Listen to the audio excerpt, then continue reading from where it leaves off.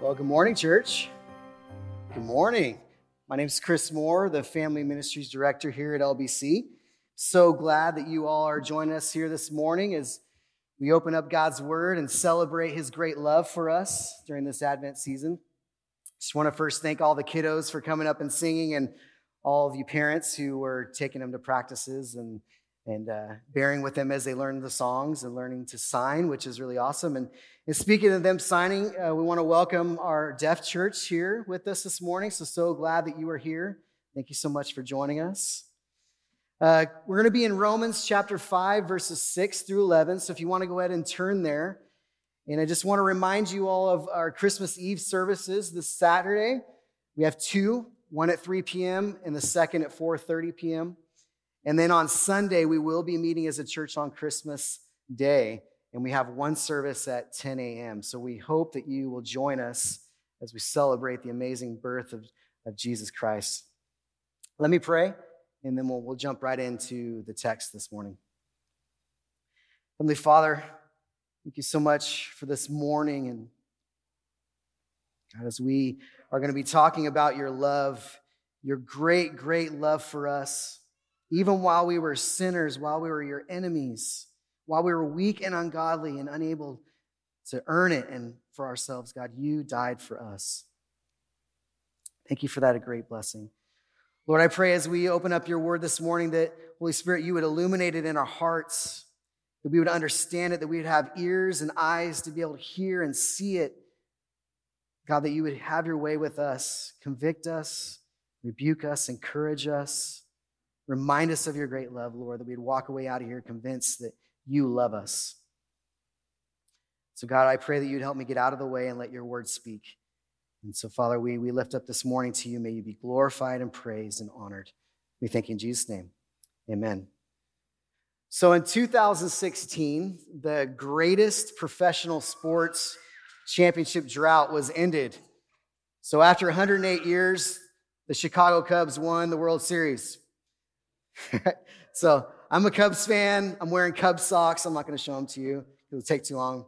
But as a Cubs fan, we got used to celebrating and enjoying a team that was always losing, right? They're the lovable losers, as they were known. And we were used to them losing. We didn't care. We loved them anyways. And so the city of Chicago, likewise, the team on the north side of Chicago was the beloved, lovable losers. So something happened after they won the World Series. All of a sudden now, a team that was used to losing had won, and this taste of victory was felt throughout Chicago and all the fans. And so there's this expectation that they would win every year after that. But what happened in 2017? They came up short. 2018, they came up short. 19, so on, so on. By 2021, most of the players that had won with the team in 2016 were traded away. And they've started kind of rebuilding the team. So the players that were immortalized all of a sudden became the players that fans, maybe in their minds, maybe not verbally saying it, but they started asking the question, Cubs, what have you done for me lately? You haven't won again. It's been so long. We need to be winning every year. So as I was thinking about this sermon, I was thinking about that question, what have you done for me lately? And I think as Christians, we ask the same question of God, especially when we're going through struggles, when we're suffering, when God's allowing something in our life that we are just wrestling with and don't understand. We may not verbalize it, but in our heart, God, what have you done for me lately? And so what I think we find in this passage is that Paul gives us the answer to that question very, very clearly. And we see the contrast of the way the world loves and the way God loves, and they are very, very different. So in this passage, I think there's three ways that we really understand and the way God demonstrates his great love to us. And he demonstrates his great love to us first by revealing the reason for Jesus' birth. Jesus' birth, yes, it's a great miracle, but he came for a mission to die and rise again, to pay the penalty for our sins and to rise again to give us life. So understanding why he came. And then God demonstrates his great love by displaying the reality of Jesus' death. There's a reason why Jesus died the death that he did. The suffering that he experienced, there was a reason for that. And then finally, he demonstrates his great love by amplifying the results of Jesus' resurrection and the amazing benefits that we have because he rose again. So we're going to jump into verses 6 and 8 in Romans chapter 5, and we're going to see how God demonstrates his great love by revealing the reason for Jesus' birth. So Romans 5, 6, and 8, we'll read that. It says, "For while we were still weak, at the right time, Christ died for the ungodly." And so Paul uses the word we. He's including himself, and he's including the Roman Christians whom he's writing this letter to. We were still weak. Now, weak could also be translated as inability or unable to save themselves. Maybe it's somebody who's trying to, in their self-righteousness, trying to earn or trying to work by doing good things to try to earn God's favor. For while we were still weak, at the right time, Christ died for the ungodly. And ungodly is describing a person that wants nothing to do with God, doesn't worship him as God, doesn't acknowledge him as God, doesn't honor him as God. So we get this picture of a person unable to save themselves, who don't want to acknowledge and worship God. And we jump to verse 8. "But God shows his love for us, and that while we were still sinners, Christ died for us." Paul takes it to the next level. He explains sinner is describing more of a depth of sin. There's a derogatory flavor to that word, sinners. And for us to really grasp why Jesus came, we need to understand who Paul is describing here. So the best way we can do that is if we go to Matthew chapter 9, verses 9 through 13. We start to get a window of this word, what Paul's describing. It says, "As Jesus passed on from there, he saw a man called Matthew sitting at a tax booth." Matthew was a tax collector. Tax collectors were considered traitors. So these were Jews who were collecting tax revenue for the Roman government. They often were extorting people by taking more than what was required. So they were considered extortionists, traitors. They were considered thugs, among the highest of criminal elements. So tax collectors weren't viewed very highly. But Jesus said to him, "Follow me." And he rose and followed him. And as Jesus reclined at table in the house, he's in Matthew's house, behold, many tax collectors and sinners came and were reclining with Jesus and his disciples. So Jesus isn't in Matthew's house telling Matthew all the ways he's got to clean up his life. You need to stop cussing. You need to stop drinking. He's reclining. He's enjoying being in their presence. And then what happens? More tax collectors and sinners join him. There's a house full of tax collectors and sinners in the house of Matthew that Jesus is spending time with. And to understand the flavor of this word sinner, we see it through the eyes of a Pharisee, the religious leaders of the day. When the Pharisees saw this, they said to his disciples, "Why does your teacher eat with tax collectors and sinners?" How are you hanging out with these people? Worthless thugs. But when he heard it, he said, "Those who are well have no need of a physician, but those who are sick. Go and learn what this means. I desire mercy and not sacrifice, for I came not to call the righteous, but sinners." As you catch that nuance, they look down upon the sinners and tax collectors. And it reminds me of my freshman year in high school. I grew up in Bakersfield.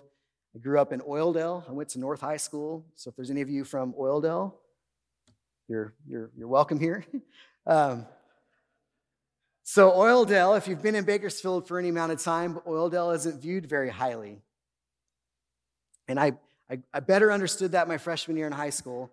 I was playing on the soccer team. We got on a bus and we drove across town it was like a little mini tournament at another school.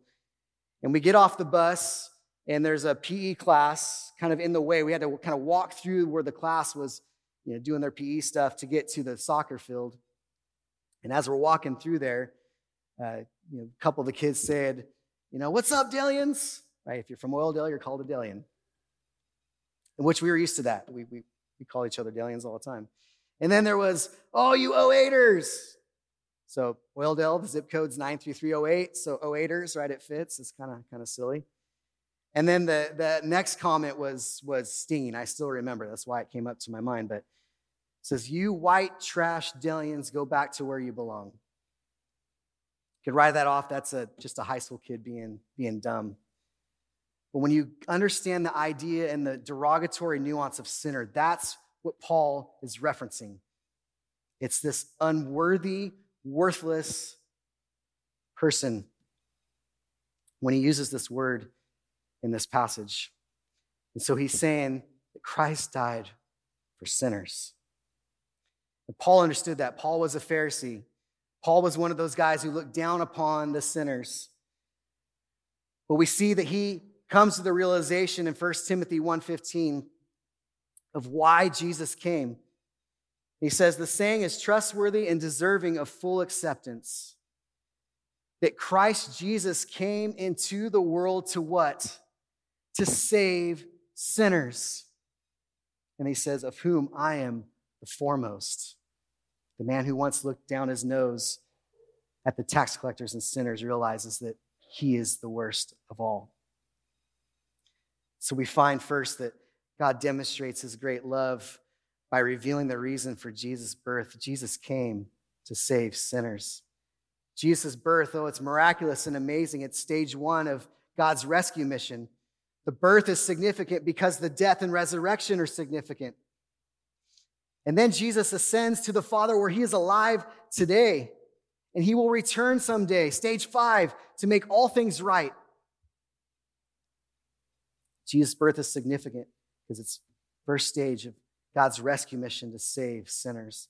So when we think about this, some questions come to mind. One, are you in this room attempting to earn your salvation by being a good person?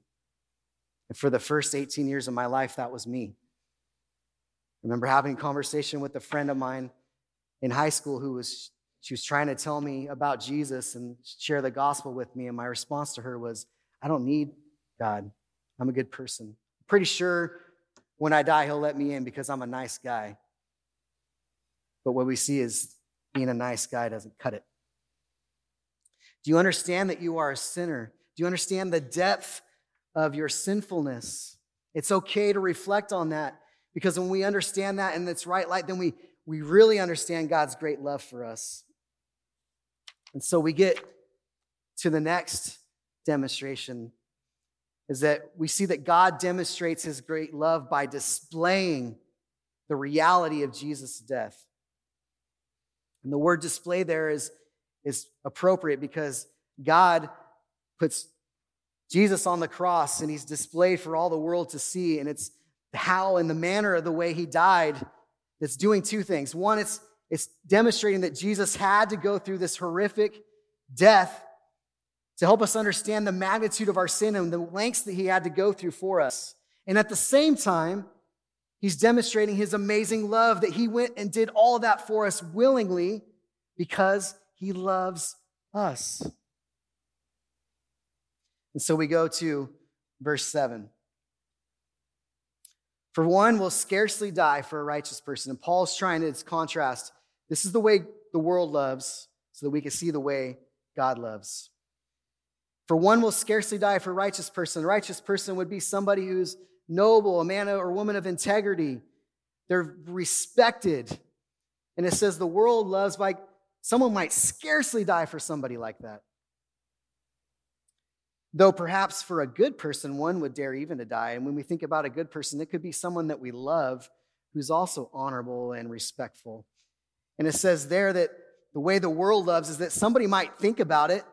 I may die for that person, but I probably won't. I would dare even to die for that person. This is the way the world loves. Verse 8, but God shows, and in Greek that's present active. He continues to show his love. It doesn't stop for us, and that while we were still sinners, there's that word again, Christ died for us. And if we go back to verse 6, there's another phrase that's really important. he uses the word at the right time. And at the right time could have a lot of meanings. Mainly, it's at the right time in human history, God sends his son to be born, to die, to rise again.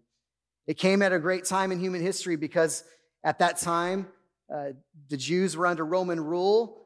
The Roman kingdom was very large. There was peace in the kingdom. There was a freedom to be able to travel so the gospel could get spread rapidly. The Greek language, which was very simple, was used by many people, so the communication of the gospel could spread very easily. I think there's also another reason why it was the right time. It was the right time because it was time for a good old-fashioned crucifixion. And so contrast that with Jesus is here today. If he was going to be sentenced to death in California, he would go to trial, convicted, be in prison. He'd enjoy HBO. He'd enjoy some decent meals. He'd be able to get his degree. He might even have people come into the prison to preach the gospel.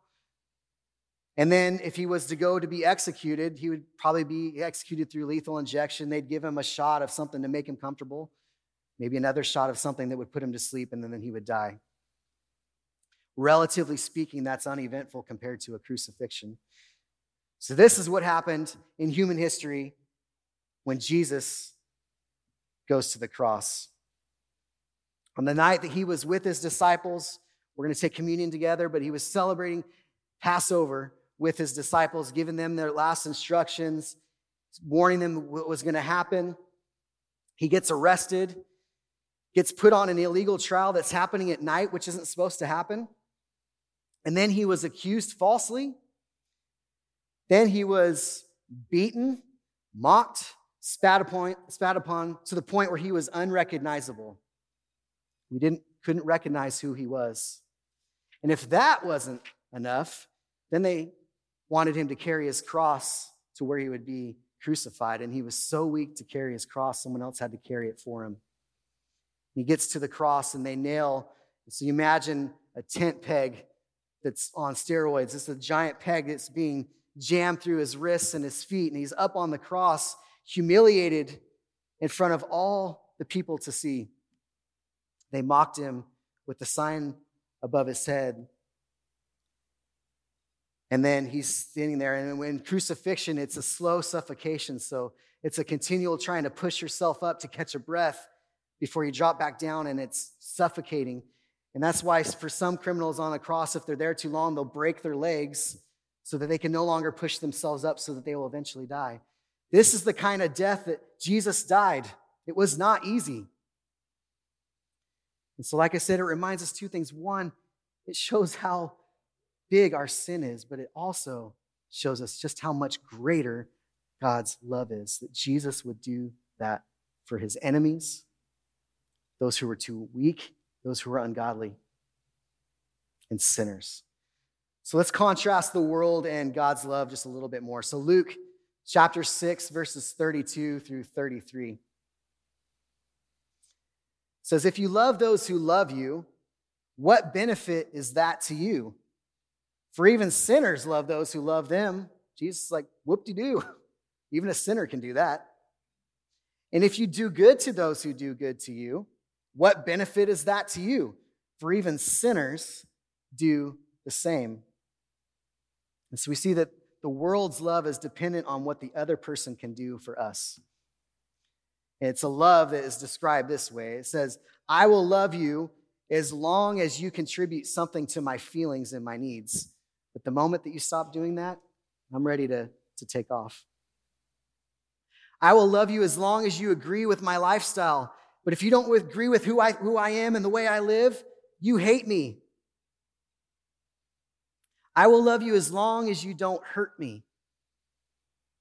I will love you as long as you pay me back what I have loaned to you.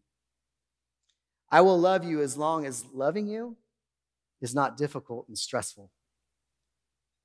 And I will love you as long as there's no drama in our relationship."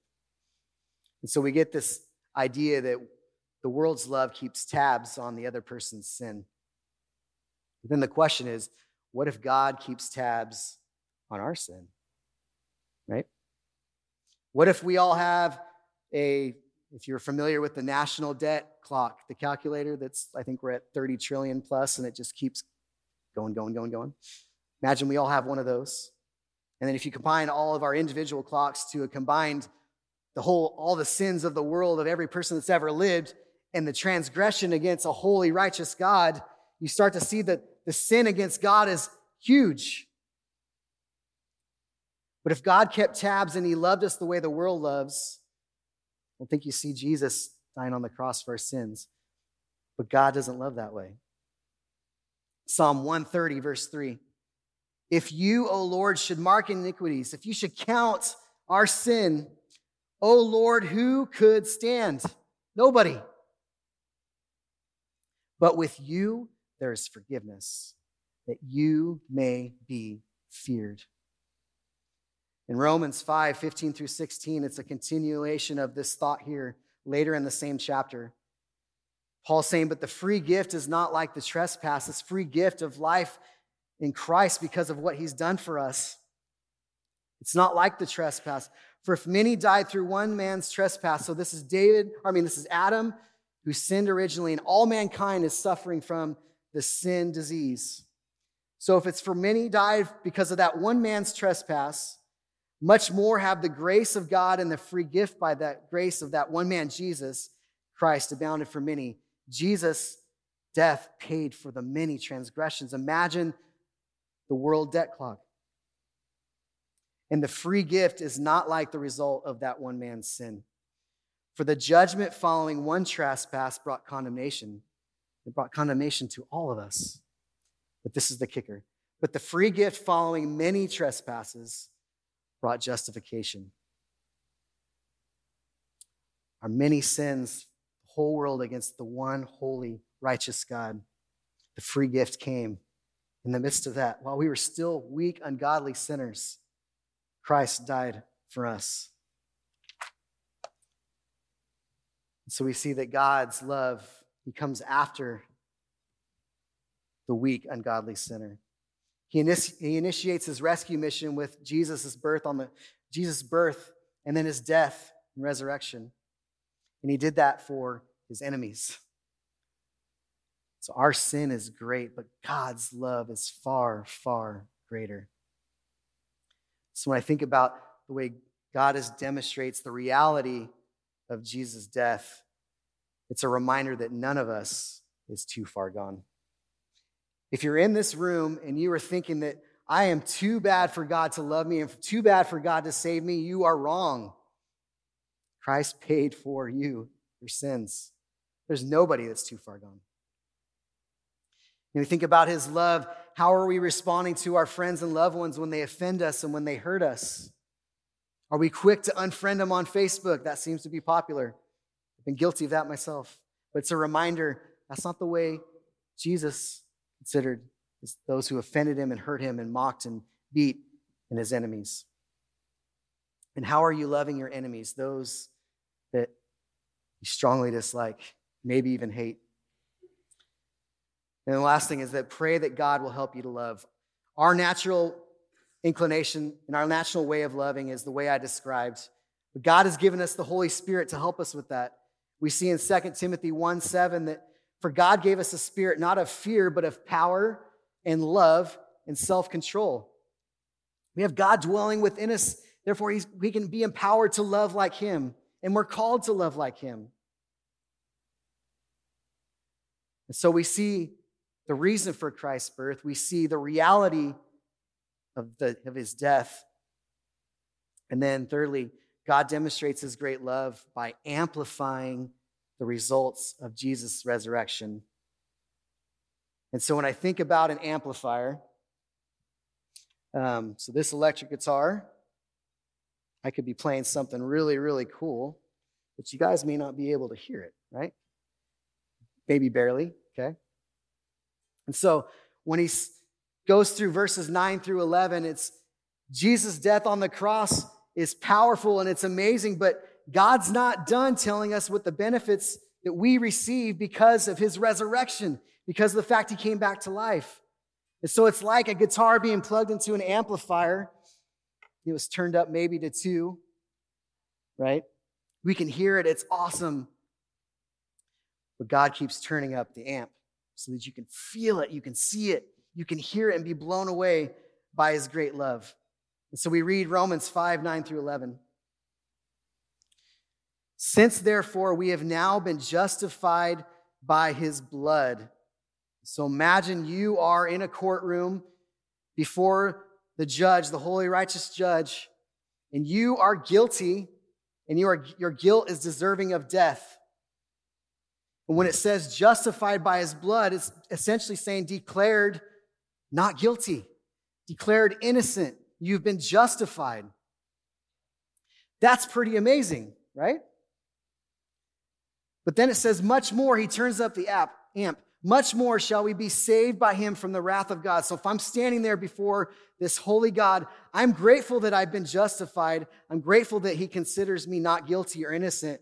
But I'm more excited that I don't have to go be executed, right? If I'm in a courtroom, I'm excited that I'm not going to go to death.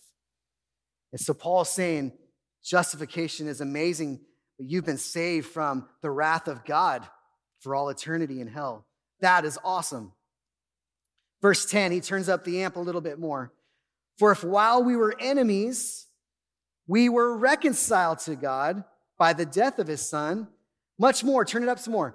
Now that we are reconciled, shall we be saved by his life. So not only were we once enemies of God, declared not guilty, innocent, we don't just become neutral as if, yeah, go about your business.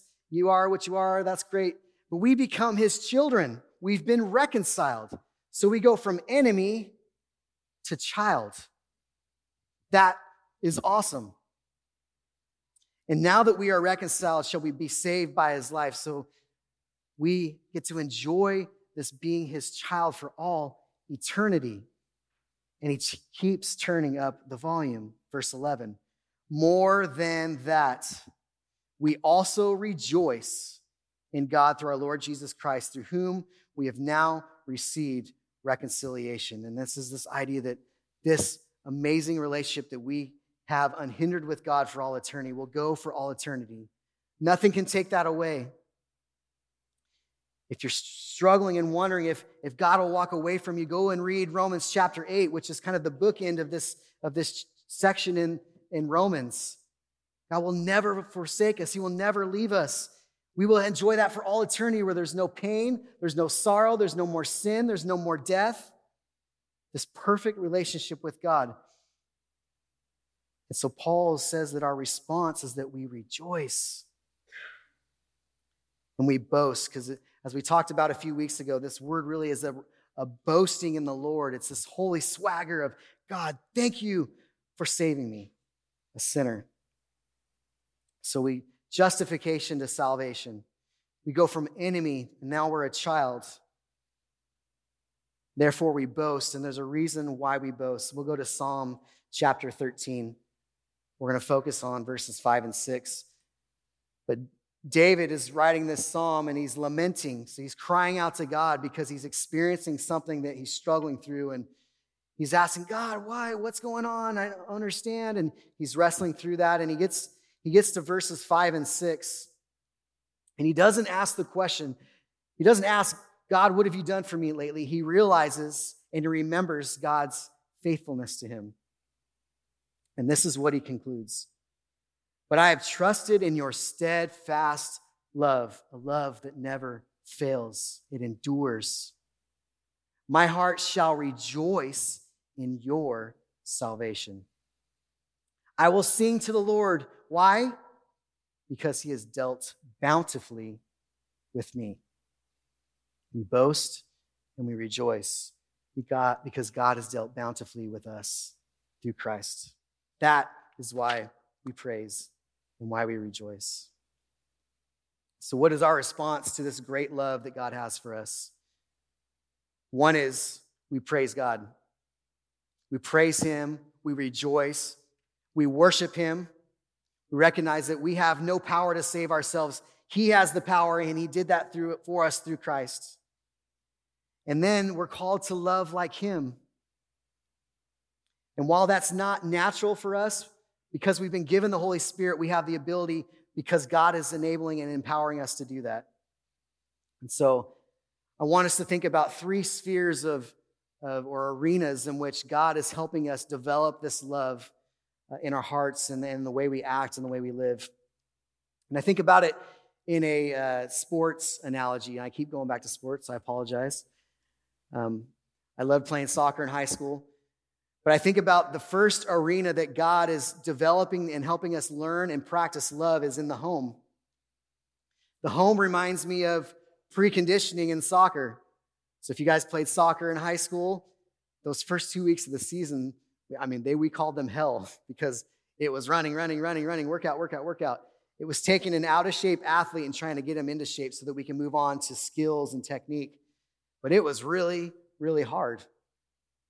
And so in the home, that's where we do the heavy lifting of learning how to love each other. The home should be a safe place for our children to be sinners. It should be a safe place for us to be sinners. Because when we're real and we're vulnerable, then it allows us to be able to point each other back to Christ, helps us to discipline our kids and to see what love looks like and how to follow Christ. It's our time for us as a family to get into God's word and let God's word instruct us. And then through the empowerment of the Holy Spirit to be able to truly love each other the way God has called us to, which is completely different than the way the world loves. So our preconditioning and our practicing is in the home. And then we take all that hard work and we come to church. To me, the church is like a scrimmage. If you played sports, the scrimmage was you might have played against another team, or maybe you split your team in half. You've got 2 teams against each other. And you might pause the game in the middle and say, okay, I want to move you over here. Okay, you're going to go over here. You go over here. Okay, now go. Practice.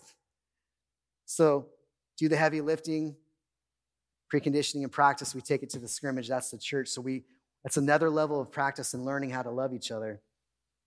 And it reminds me, sometimes I think when we come to the church, we're expecting the church to be perfect. The church is full of sinners. It's not going to be perfect. That's okay. There's no such thing as a drama-free fellowship. I'm sorry. It's not going to happen. There's no drama-free church. There's going to be drama. There's going to be struggles because it's just another arena where we have to learn to love each other and point each other back to our Savior. We do all this work at home. We practice some more in church, ultimately, so then we can go into the world and love those who are truly unlovable, like we were, right? We were able to go in the world and we could fine-tune this love because God has loved us and He's working through us. And then the world looks at these people who are loving them, even though that they are weak, ungodly sinners, and how in the world are you loving me? Because Christ loved me first. So those are the arenas in which we love, and that's how God is developing love within us. It's through practice. So we find that God demonstrates His great love by revealing the reason for Jesus' birth. He came on a rescue mission, helping us understand the reality of His death. And then finally, so that we can see the results of His resurrection, the life that we have and we get to enjoy for all eternity with Him. The birth of Christ is a miracle, but it's a miracle, and the power is because of His death and His resurrection. And so when we find this love motivates us to love Him, it motivates us to love one another, and it motivates us to love the world the way that God has loved us. So as we spend this rest of this week before we go to Christmas, take the time to personally reflect on what God has done for you, how that impacts your love for Him and others. Help your children understand that Christmas isn't about gifts. It's about celebrating the amazing gift that we've been given through Jesus Christ because we are a sinner. We are unworthy of that. And then consider how this great love that God has demonstrated to us impacts how you interact with your coworkers and friends, maybe even your enemies that desperately need to hear the gospel of Jesus Christ and be reconciled with their Savior. And so when we read a verse like John 3:16, it should pack a different type of punch. For God so loved the world of weak, ungodly sinners, that He gave His only Son, that whoever believes in Him should not perish but have eternal life. For God did not send his Son into the world to condemn the world, but what? But in order that the world might be saved through him. So the question, God, what have you done for me lately? We find that he's done everything for all eternity. So I'm going to pray, and then we're going to spend a few minutes in a time of communion. And it's fitting that this sermon ties with communion because Jesus, knowing that we are forgetful people, we often take our eyes off of the fact and the amazing greatness of his love that he's demonstrated through Christ. We forget. So he said, I know you'll forget, so I'm going to give you something that you will be reminded of continually of what I've done for you. And he just keeps turning up the amplifier. He knows we need this. And so we'll spend some time in communion. But first, I'm going to pray. Heavenly Father, God, your great love, it's hard to find words to describe it. And the best way, as we see here, is contrasting it with the way the world loves, and so we can just grab a glimpse of the way that you love us. Jesus came on a rescue mission for us while we were weak, ungodly sinners, unlovable, unworthy. But God, because you loved, not because we are lovable, but because you are a God of love, because you loved, you did that for us. Thank you so much for that, God. I pray that we would praise you and worship you, that we wouldn't sit in shame, but we would remember that all that's paid for. We can celebrate and rejoice and boast in what you've done for us. Thank you for that, Lord. Pray you help us to remember that further as we spend time taking the cup and the bread and remembering you. God, we thank you in Jesus' name. Amen. Okay, so hopefully when you came in, you grabbed one of the cups on the way in. And if you're new to LBC, there's two little tear tabs. There's going to be a little piece of bread, and then there's going to be juice. And what we like to do and what we're going to do this morning is I'm going to ask you to spend a minute or two reflecting on what Jesus has done for you. This is a time of maybe confession, maybe repentance, and also a remembrance and a celebration of the fact that you've been saved while still a weak, ungodly sinner. If you're with us this morning and you've not confessed and repented and have a relationship with Jesus, we ask that you not partake with us this morning. And I would encourage you to think about what we talked about today and what Christ has done for you, even though you are a sinner. And like John 3:16, those who believe in Jesus will not perish but have eternal life. And I encourage you today, before you leave, to talk to somebody who's wearing a lanyard, find out more about that, get those questions answered. But for the next minute or two, I want us just to, you can gather with your family or you can do it alone and just spend some time confessing your sin, reflecting on the meaning of the blood and the bread and what Jesus has done for you. And then I'll come back and we'll take it together. So go ahead and take a minute or two to do that now.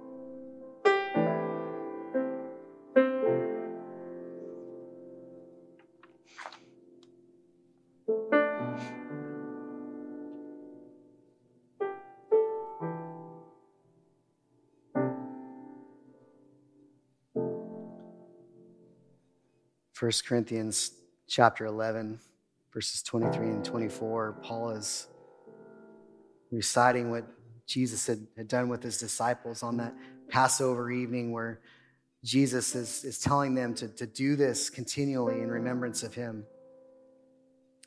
And so on your cup, there's two sides. The narrow bottom side is the bread. So if you want to go ahead and peel that open, and I'm going to read this passage. For I received from the Lord what I also delivered to you, that the Lord, Jesus, on the night when he was betrayed, he took bread. And when he had given thanks, he broke it and said, "This is my body, which is for you. Do this in remembrance of me." You take that bread.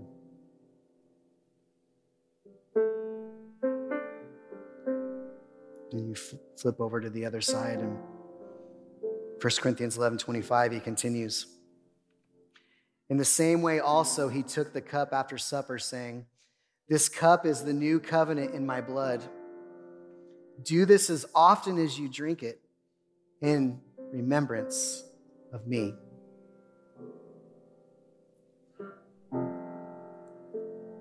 And Paul wraps up this time, and he says, "For as often as you eat this bread and drink the cup, you proclaim the Lord's death until he comes." This proclamation of his death, that he died this death for me, a sinner, weak and ungodly.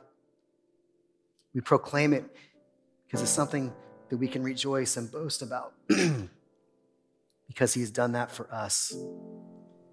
So pray one more time, and then we will celebrate and we will worship our amazing God, whose love is so much greater than our sin. Father, we thank you. Thank you for this reminder. We need to be reminded because we forget the great love that you have shown and demonstrated to us and continue to demonstrate through us through Christ, his birth, death, and resurrection.